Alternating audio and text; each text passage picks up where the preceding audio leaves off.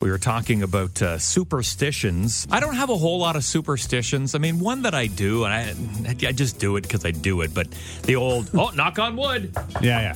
Knock on wood. There's a lot of driving ones, though, too. Well, so it's funny you say that because when my kids were younger, they always had this superstition. If we drove by a cemetery, like the one on Lansdowne Street out in front of Lansdowne Place, that's a pretty long stretch. Yeah. And if you get caught behind a red light. Well, so they would always say, I see a cemetery, hold your breath. Yeah. And they'd hold their breath as we're going by.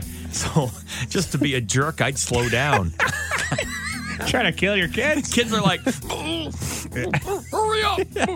Running out of air. Hurry up. See, that's why I never did that one. Because I knew about that one. You hold your breath while driving by a cemetery. But I'm like, if I do that, I'm going to end up in the cemetery. Like pass out and crash my car.